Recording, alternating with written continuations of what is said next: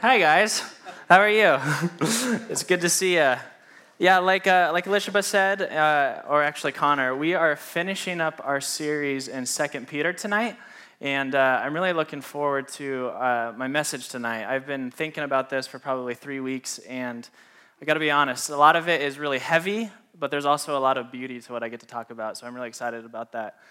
Really quick, I want to give you a sneak peek to next month. So next month, we're going to be starting a new series called Relationships, and then like the subtitle to that would be Don't Waste It.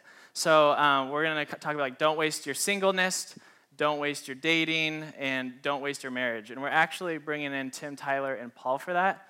So we're bringing in the heavy hitters. It'll be good. If you guys know anybody who would just be interested in that, I would encourage you to invite your friends. It's going to be a really good series, and I'm really excited for it. So, yeah, like we've been doing this month. So we're in 2 Peter this month, and if you're new here tonight and you kind of haven't been tracking with us, 2 Peter is the second letter that Peter wrote, and it was specifically written to the church communities that Peter had already founded.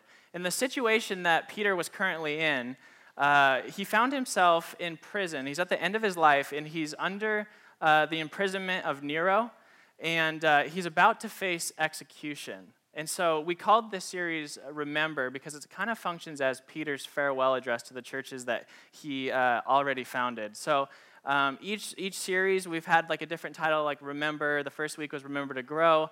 Connor talked about Remember God's Promise.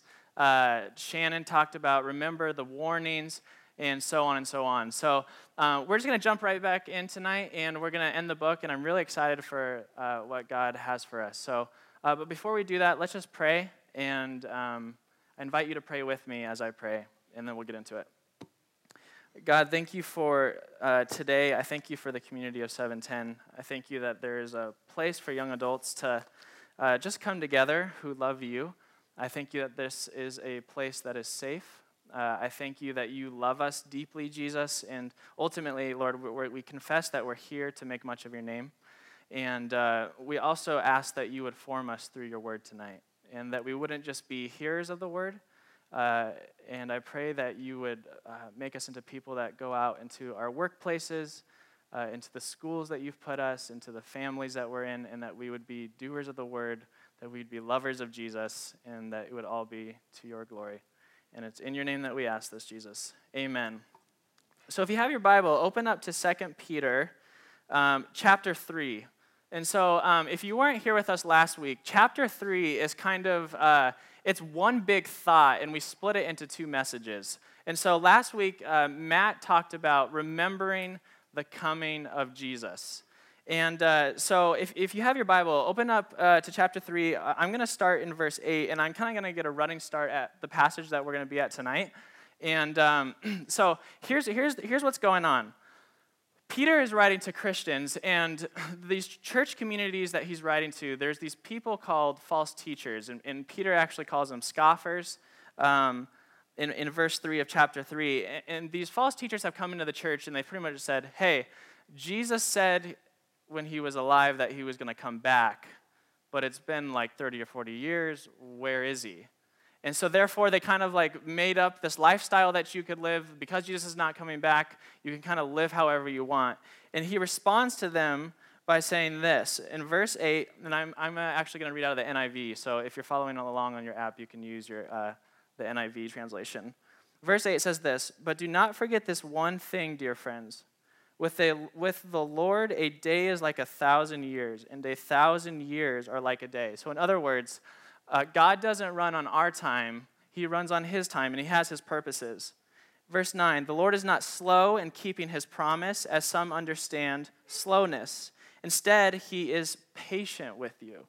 So it's not us being patient with God, it's him being patient with us, not wanting anyone to perish, but everyone to come to repentance. But regardless, verse 10, "The day of the Lord will come like a thief. The heavens will disappear with a roar, the elements will be destroyed by fire, and the earth and everything in it will be laid bare." It's this idea that everything at the end will be exposed before the Lord. Carry on in verse 11, this is where we're going to start today. "Since everything will be destroyed in this way, since judgment is coming, what kind of people ought you to be? And this is the answer. You ought to live holy and godly lives as you look forward to the day of God and speed its coming. That day will bring about the destruction of the heavens by fire, and the elements will melt in the heat. We'll talk about this later, but I don't think that's actually, Peter's actually saying that God's going to bring this fiery storm that's going to destroy our universe. I think he's talking about a purifying fire that's going to purify the world of all evil. Verse 13 says, but in keeping with his promise, we are looking forward to a new heaven and a new earth where righteousness dwells. Verse 14, so then, dear friends, since you are looking forward to this, make every effort to be found spotless, blameless, and at peace with him. I don't know if you noticed when I read that, but 3 different times in that passage, Peter says, as you look forward to, as you look forward to, as you look forward to. And so Peter is running with this assumption that the people he's writing to have this big love and passion and hope for the coming kingdom of God, this new heaven and this new earth that Peter's talking about. And what I really like about this is Peter's playing off of a principle that it's just true in life. And this is it. I'll put it on the screen for you, and it's worth writing down because it's kind of going to shape the rest of our message. And it's this, that what you hope for will shape what you live for. I'll say that again. What you hope for will shape what you live for. We all know this experience, right? So think about if you're in college right now, and let's just say you're getting a nursing degree. If your goal is to graduate with a nursing degree, like Sarah right here, you've been studying all day, right? If your goal is to graduate with a nursing degree, it shapes the way that you live during your degree, right? It shapes, you actually cut out free time to study. You pick certain friends that you can study with. And so for 4 years or however long your degree is, it's going to shape the way that you live because your hope is to get a nursing degree. Or you could use this in, like if you had sports or anything, if you wanted to be a starter on the team, that during practice, it shapes the way that you practice. You work hard. You try to work harder than anybody there. You try to perfect your game. You try to do whatever you can because your hope is to be a starter. And that's exactly what Peter's talking about. He's saying we need a hope of what's actually going to happen when Jesus returns. Because if we lose that hope, we're actually going to end up being shaped by a different one. Now then, when I thought about that principle and I thought about the American church today, and specifically young adults, I realized this. We as Americans, and specifically young adults, we have a really hard time actually putting our hope in heaven. Think about it. In our culture, in our society, it's hard for us to hope in the kingdom of God. And I did this little survey with 25 young adults. And the survey just asked, how often do you think about heaven? Just how often do you think about heaven? And about 60% of young adults in this survey, they're all Christians, said they really don't think about it that much. They really don't think about it that much, which is a challenge when our hope is supposed to be the very thing that shapes our lives. So I want to actually put a question up on the screen that I want you to talk about around your tables, and I'll give you like 3 to 5 minutes, and this is the question. Why do American Christians struggle to get excited about heaven? And you can answer this, what you just think in general, or maybe even you specifically, if there's just something that's difficult for you to actually get excited about it. So I'll give you like 3 to 5 minutes, and then we'll bring it back and we'll talk about it.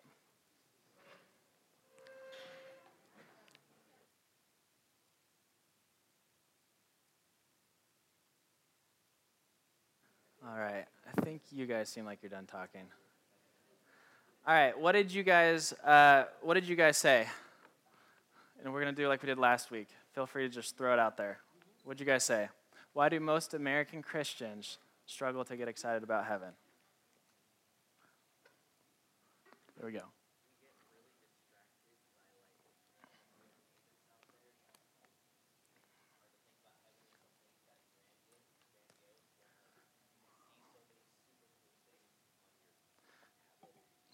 Yeah, there's just like distraction. And distraction that's so ramped up that it keeps you from being present. Totally. That's great. What else did you guys say?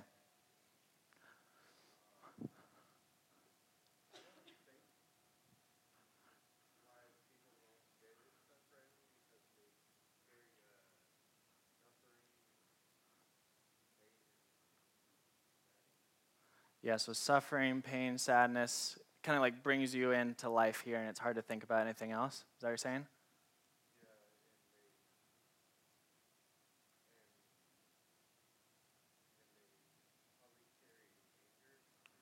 Yeah. Yeah, that's great. That's great.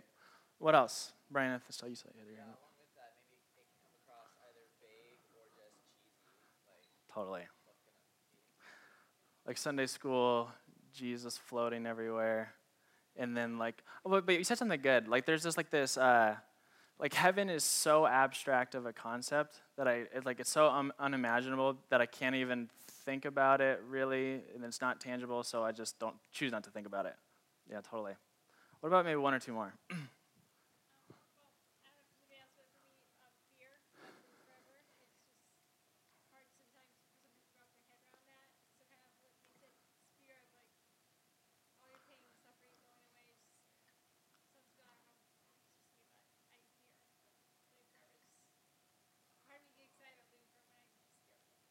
Yeah, it's like, what does that actually mean? It's a little scary, totally. Eddie, I think you had your hand up. Okay. Project your loud voice.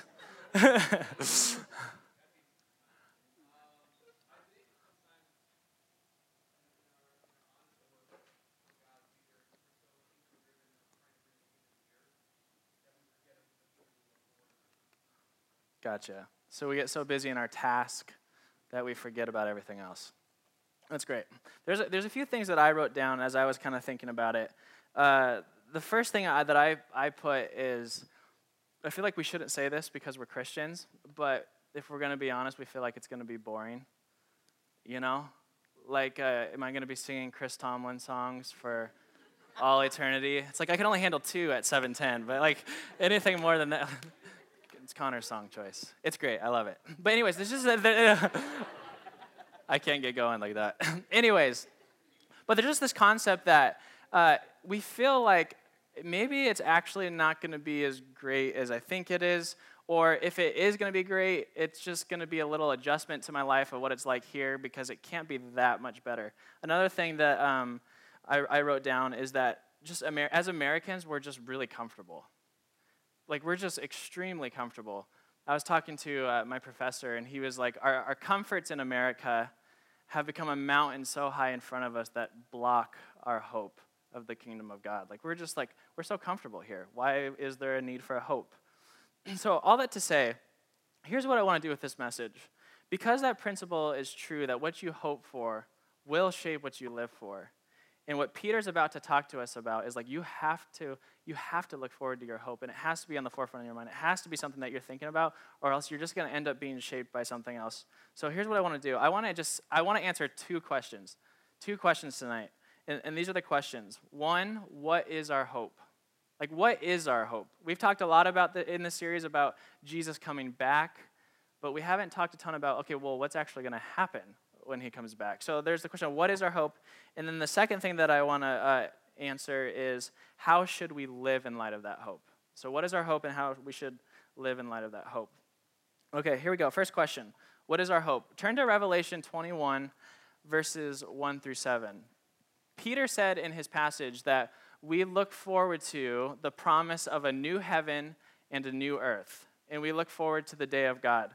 And in Revelation 21, 1 through 7, the Apostle John, was simply just one of Jesus' apprentices. He lived, walked, and talked with Jesus just like Peter. And he's ministering to churches that are under Roman rule, that are experiencing persecution. And he actually gives us, in about 7 verses, this beautiful picture of what the new heaven and new earth will actually be. And I'll say this right on the front end when I read it. I'm just going to read like all of it at once. And I just want you to kind of like take it in slowly and just like try to get what it's trying to communicate. There's a ton of imagery, but I really want you just to kind of get the thrust of the passage. So Revelation 21, verses 1 through 7. This is what he says. He says, "Then I saw a new heaven and a new earth." It's exactly what Peter says we're looking forward to. "For the first heaven and the first earth had passed away." And we'll talk about what that means in a second. "And there was no longer any sea." By the way, I don't think Peter's saying that there won't be a sea in the new heavens and new earth. In Jewish thought, the sea represented where evil and chaos came from. So he's saying, in the new world, there won't be any evil. The chaos of this world, it won't be there. That is going to be removed.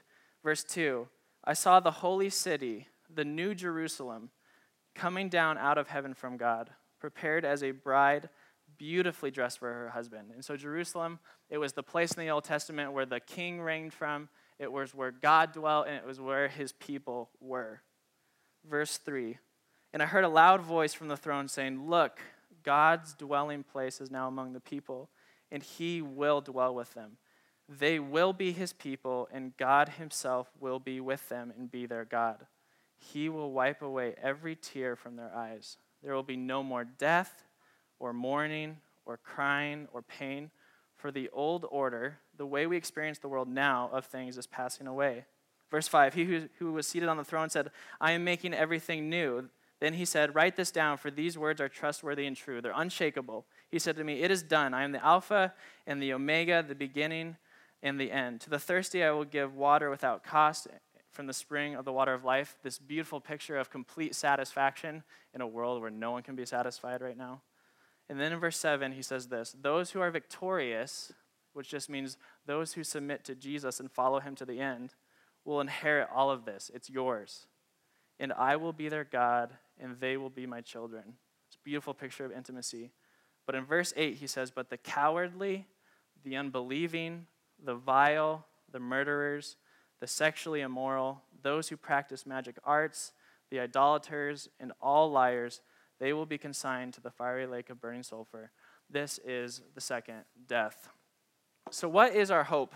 There's really, like, I can't unpack this chapter. Literally, like, you could have 3 messages on it. There's so much to talk about there. But I really here's what I want to do, just for the sake of taking notes, and so you can write these things down and just kind of meditate on them as we move forward. I want to highlight specifically 4 things about the new heaven and new earth that we can hope in. Simple enough? 4 things about the new heaven and new earth that we can hope in. So I don't know if you noticed this, but in these verses, God doesn't take us up to heaven, but brings heaven down to us. I'll say that again.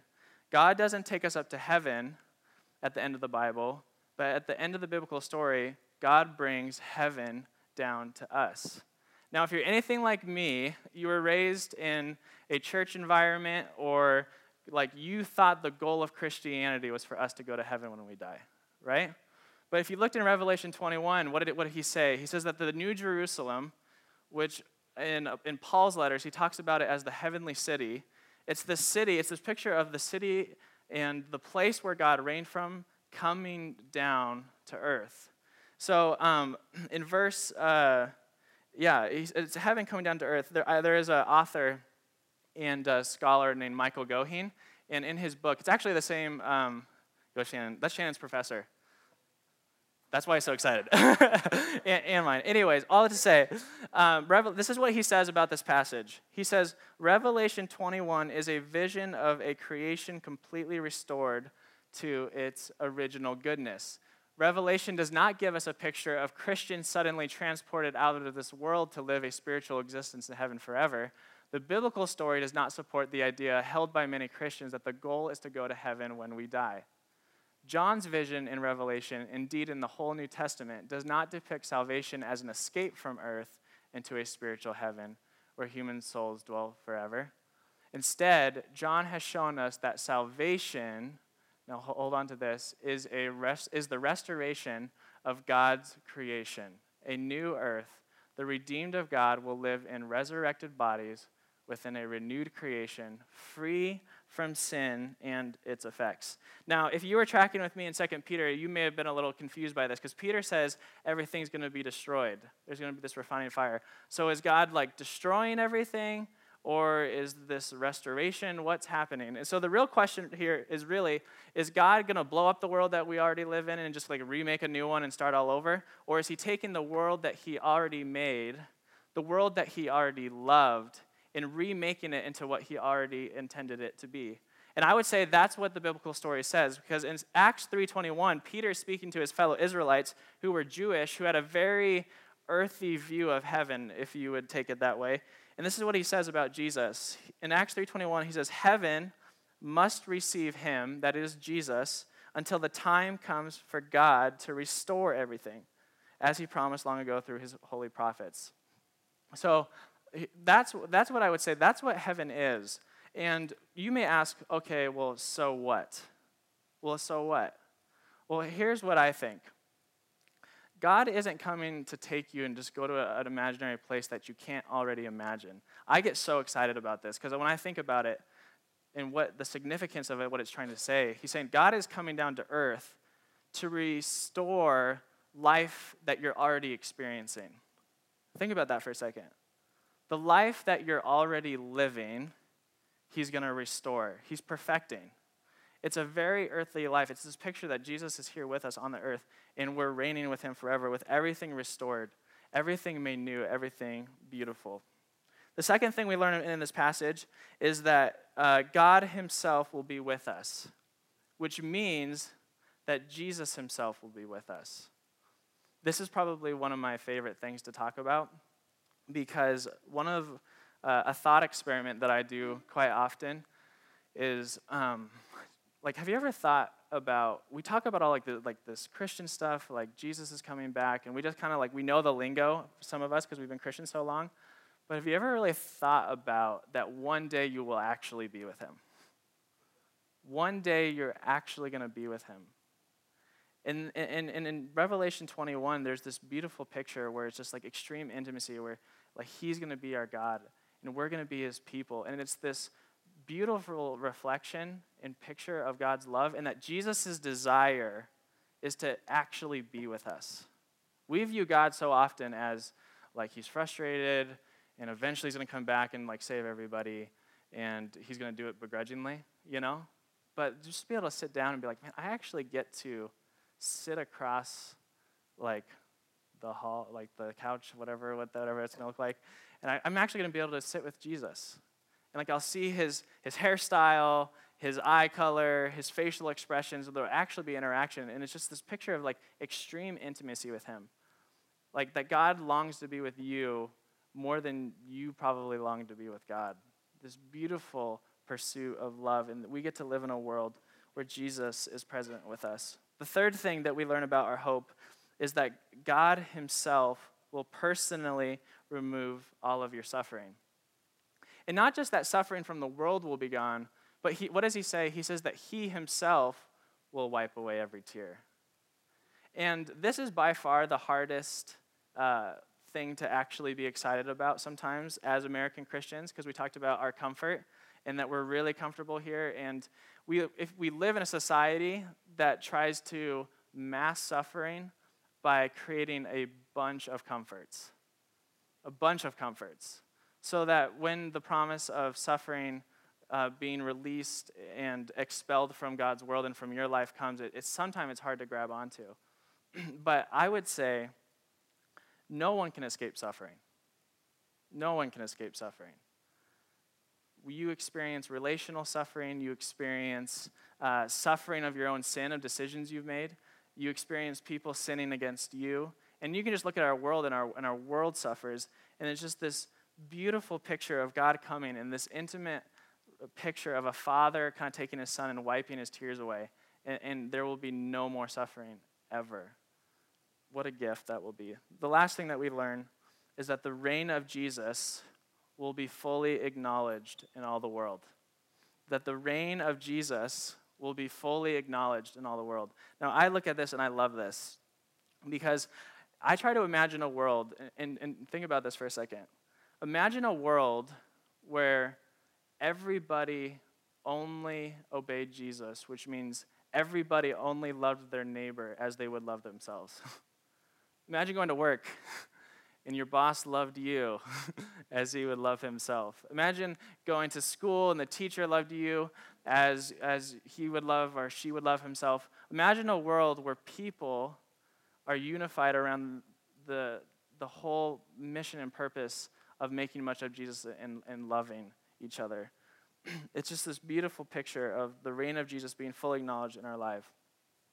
All right, the second question that we're going to answer is, how should we live? In light of that, how should we live? Because what you hope for shapes what you live for. So we have this beautiful picture of a restored creation with God with us, with our suffering gone, where the reign of Jesus is fully acknowledged.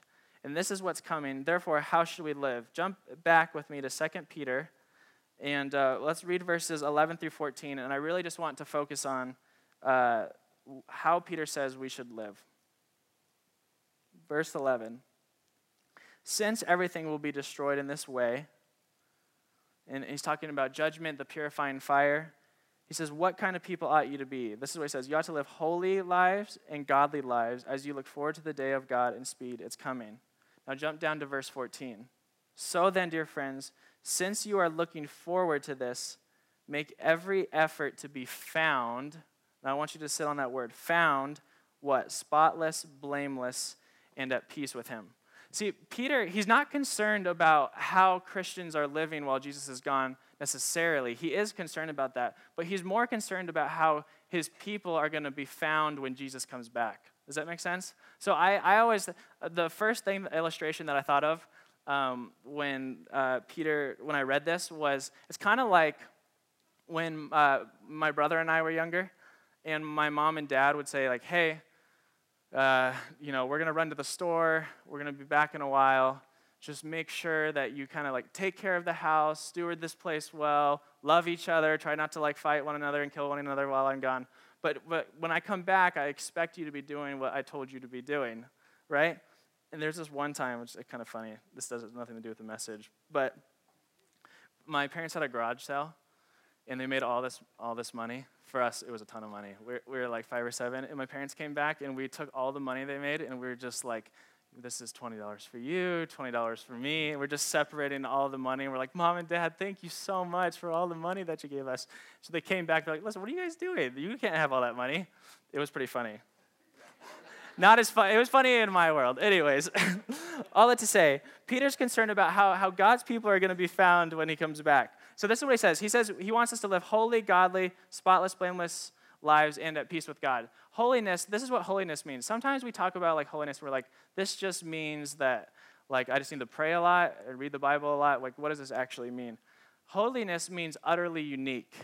And godliness means representing God in the world. And so what Peter's concerned about is when you have a view of your future and of the life that you will live in that future, he's expecting you to already live that life now.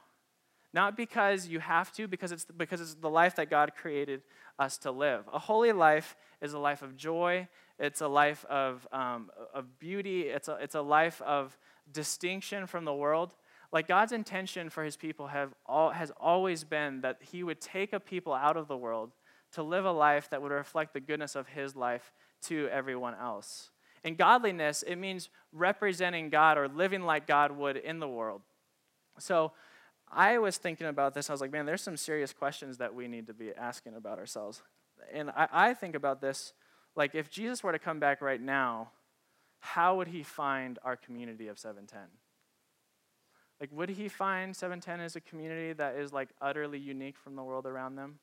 Like a community of people that is just seeking to be devoted to Jesus, living under his reign, loving one another, caring for each other's needs?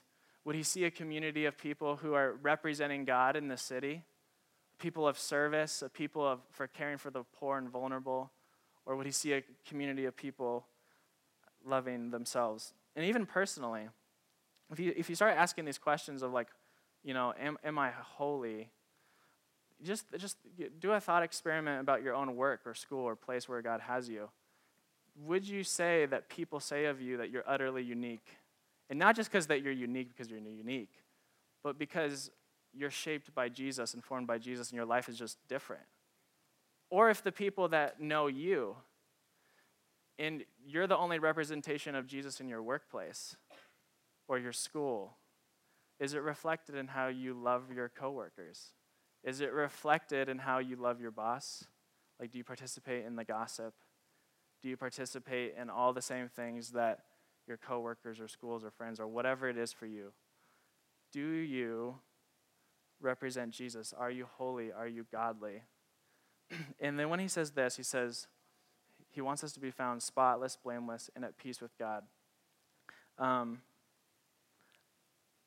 I was thinking about this, and I don't want you to hear this message and go, okay, Peter's saying, this is what Peter's saying, that I need to like earn God's approval so that when he comes back, I'm happy. That's not true. Romans 5:1 says that we experience peace with God through Jesus. Period, end of story. But Jesus changes people. And that when you come into relationship with God, you come into a beautiful relationship, and God fills you with his Holy Spirit, and he changes you. The first message that we talked about in this whole series was that grace was given to you so that you could grow in godliness, and godliness being growing in God's own life and love. And so what Peter is concerned about is, when you come back, are you going to reflect the holiness and godliness that actually marks God's people? One, as a community, but also as individuals.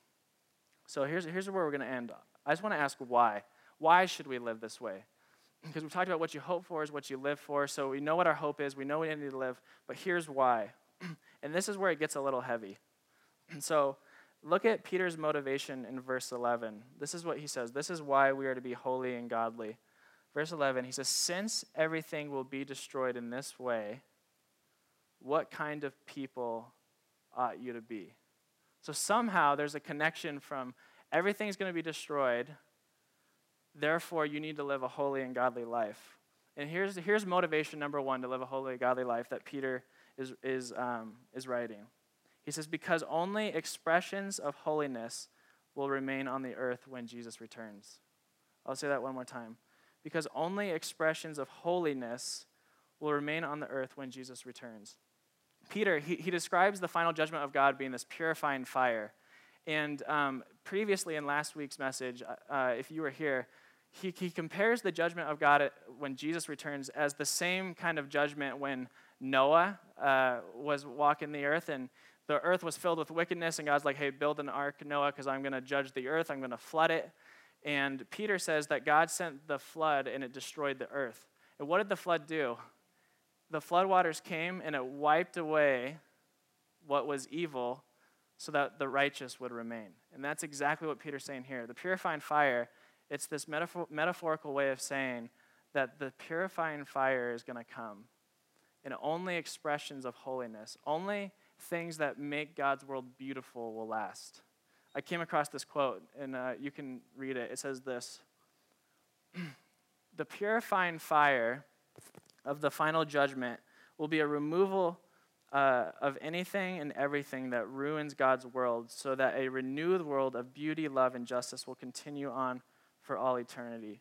This world will be ruled by Jesus and filled with his goodness. So Peter's just saying, listen, when Jesus comes back, be found holy.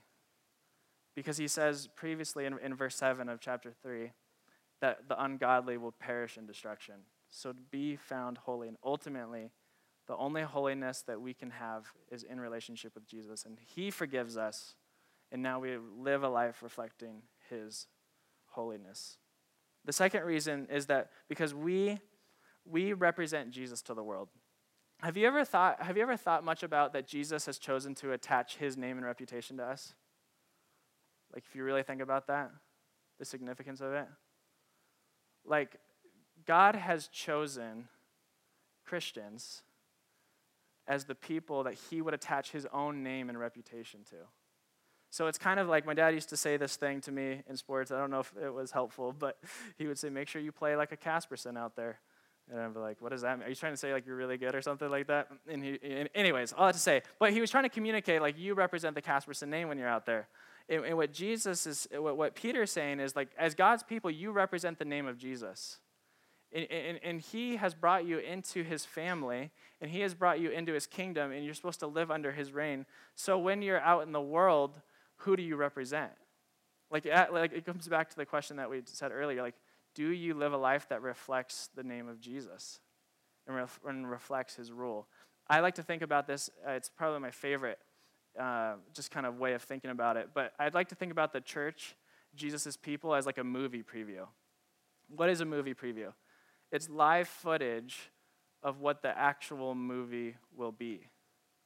So for the church, I think of our shared lives together, like my small group when we interact with each other, when I come into this room and how we interact with each other. Like, this is a live preview of what life will actually be like when Jesus comes here. And we're called to live that life now. And it's so beautiful. It's so beautiful. It's beautiful and it's humbling. It's beautiful and it's humbling. Because I'm like, man, the God of the universe has chosen me and his people around the world, and we get to represent him to the world. What a privilege. But how humbling. I will never be able to do that perfectly. And thank God for the grace of Jesus. And thank God that he's committed to his people to help us, and that he's given us everything that we need for a godly life. And so with that, I just want to encourage you guys tonight. If you don't know Jesus, I want to read look with me at verse 15, and this is where we're going to end. This is what we keep in mind as we live a life shaped by our hope of the kingdom of God. And I'm just going to read the first part of the verse. He says, bear in mind, right? The future is coming. You have a mission to accomplish and to live out until Jesus comes back, but keep in mind that our Lord's patience means salvation. And so here's my call to you if you're not a follower of Jesus. I would just ask you, and I would just give you an invitation to consider Jesus. And consider that his delay in coming isn't him getting bored with the world. It's not him like having better things to do and he like forgot about us. He's very like intricately involved in what's going on here. In every detail of this night, in every detail of your life, he's involved. But he's waiting, and he wants his people to live out his purposes in the world so that people like you can come and experience his own life. Because the patience of God, it's so that you would come to know him. Because he's not willing that anyone would perish. Matt talked about that last week. He's not willing that anyone would perish, and he wants you to experience his own life and love. He wants you to experience the world that he's going to make when he comes back here. He wants you to experience the intimacy that you can have, that you were created for with him, the satisfaction, all these things that you can't find in this life apart from him. He wants you to experience him. So let's just pray together, and then we'll worship. Lord, thank you for today, and I just thank you for, God, I thank you for the warnings that you give us in Scripture, and as Shannon taught us a few weeks ago, your warnings are not meant to harm us, but they're actually meant to protect us. And so, God, when you call us to live holy and godly lives and to be found at peace with you, when you return, God, we take that seriously because we know it's a loving warning. And so, God, I pray for any of us who are maybe even self-deceived, God, that you would open our eyes to our need for Jesus. God, I pray for those of us who even maybe are convicted tonight. Lord, I just pray that you would just remind your people of your grace and your mercy. And God, I pray that you would lead us into joy and that you would stick the hope that we have in front of our eyes so that it would shape the way that we live. So we ask this all in the name of Jesus. Amen. We're going to enter into a time of prayer around our tables really quick. And I purposely didn't read the last two verses of 2 Peter, and because I want to use these verses to shape our prayer time. And I love these verses because it's kind of like Peter's final so what of the whole letter. And it's the last words that we have ever recorded of Peter before he passed and went with the Lord. And this is what it says. It says, therefore, dear friends, so I'd say therefore 7:10, since you have been forewarned, be on your guard so that you may not be carried away by the error of the lawless and fall from your secure position. But grow in the grace and knowledge of our Lord and Savior Jesus Christ. And then he says this is Peter's final words. To him be glory both now and forever. Amen. So here's what I want us to pray around our tables. I just want us to ask God that he would keep us, that he would hold on to us, and that he would cause us to grow, and that he would give us the energy, the devotion, that we would use one another to seek growing and being formed by the Bible, by being formed by the Holy Spirit, being formed into a people of love, so that ultimately at the end of the day, Jesus is going to get the glory for everything. And so here's what I would just say. Pray that God would grow us as a community of 710 and to a people that look like love, and just pray that God would be honored, both now and for however long it takes until Jesus comes back. And then we'll sing and worship. You guys can go ahead. go to pray. I've been staring at a rose.